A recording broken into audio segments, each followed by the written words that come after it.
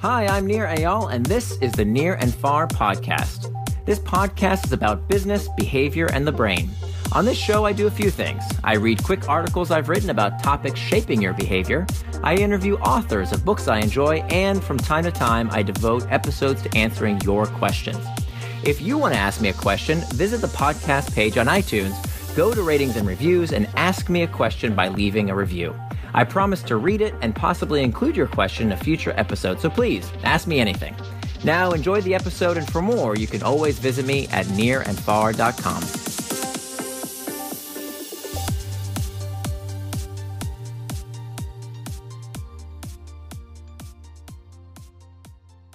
Designing to Reward Our Tribal Sides by nearandfar.com. We are a species that depend on one another. Scientists theorize humans have specially adapted neurons that help us feel what others feel, providing evidence that we survive through our empathy for others. We're meant to be part of a tribe, and our brains seek out rewards that make us feel accepted, important, attractive, and included. All in the form of social rewards. Many of our institutions and industries are built around this need for social reinforcement. From civic and religious groups to spectator sports, the need to feel social connectedness informs our values and drives much of how we spend our time. Communication technology in particular has given rise to a long history of companies that have provided better ways of delivering what I call rewards of the tribe. However, it's not only the rewards that we seek. Variability also keeps us engaged. From the telegraph to email, products that connect us are highly valued, but those that invoke an element of surprise are even more so. Recently, the explosion of web technologies that cater to our insatiable search for validation provide clear examples of the tremendous appeal of the promise of social rewards. Stack Overflow. The endless search for the rewards of the tribe, and the variability that often comes with it, are key components of the web's largest technical question and answer site, Stack Overflow. As with other user-generated sites like Quora, Wikipedia, and YouTube, all of Stack Overflow's content is created voluntarily by its members. In Stack Overflow's case, over 5,000 questions are posted and answered daily, all of which cost nothing to view. Many of these answers take hours to complete and require a high degree of technical expertise.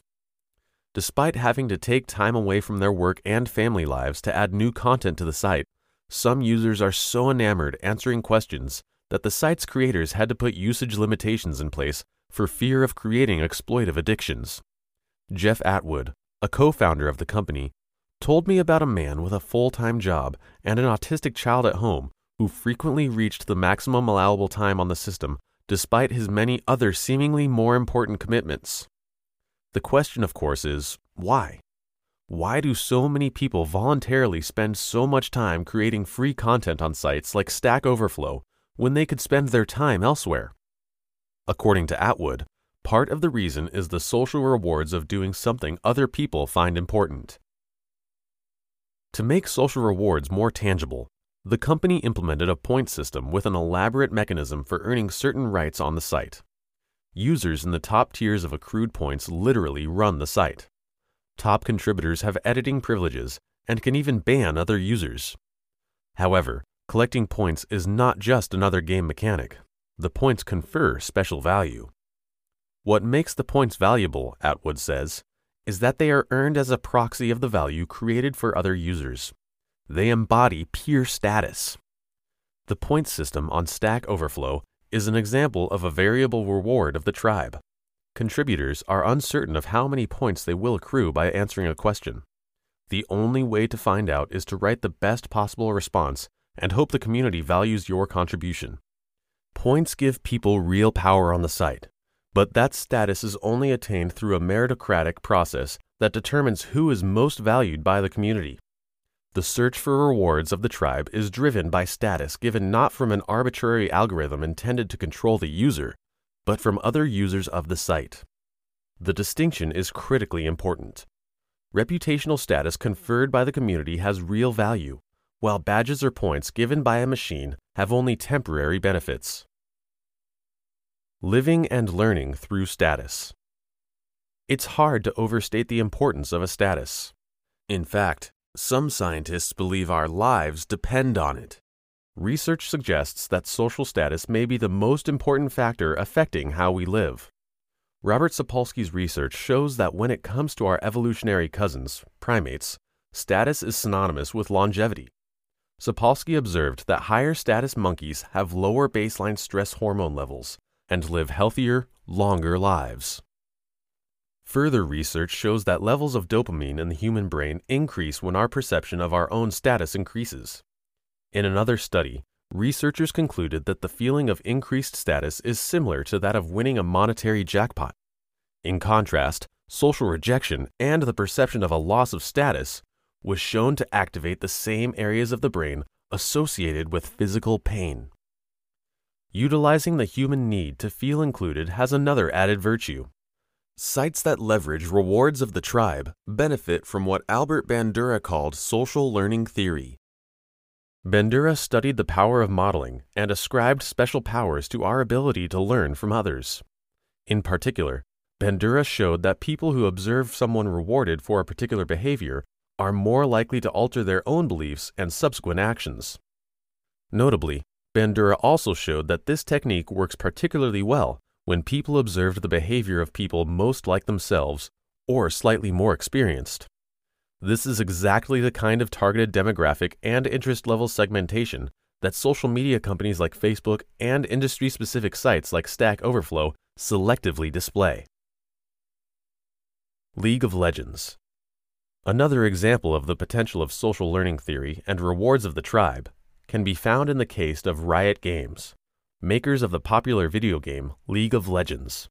The game's 2009 release quickly proved the company had found a highly successful business model, but it also had a big problem. Its game had a nasty reputation for having an unforgiving, even abusive community. A leading industry publication mocked the company, writing, "League of Legends has become well known for at least two things: proving the power of the free-to-play model in the West, and a vicious player community." Lead producer Travis George was fearful the game's reputation was hurting its appeal and stifling growth. "Nobody wants to play a game with somebody who's mean," George was quoted as saying. To change player behavior, Riot Games formed a working committee George called the PB&J Team, which stands for Player Behavior and Justice Team. The team included two PhDs, one a cognitive neuroscientist and the other a behavioral psychologist. The group employed concepts similar to Bandura's and built a variable social reward mechanism into the game. The system was designed to curtail bad behavior by allowing players to report users for unsportsmanlike conduct. Offending players were judged by their peers in a tribunal, which company president Mark Merrill is quoted as saying helps players recognize that there are consequences to their actions. Referrals to the tribunal are made public, and the company emphasizes that offenders lose games, making them social outcasts others avoid playing with. To reinforce teamwork and helpfulness, the company also instituted a social reward system called Honor to identify pillars of the community. Honor points became viewable to other players and were awarded or revoked by members of the player's own or opposing team. Since implementation in late 2012, Riot Games has reported a dramatic reduction in adverse behavior and a notable increase in helpful actions. By making social rewards explicit through upvotes, honor points, likes, and follows, companies can put tribe-conferred status on display and model the behavior needed to attain those rewards. By fulfilling these innate human desires with variable social rewards mechanics, companies can create social experiences users find enriching and irresistible.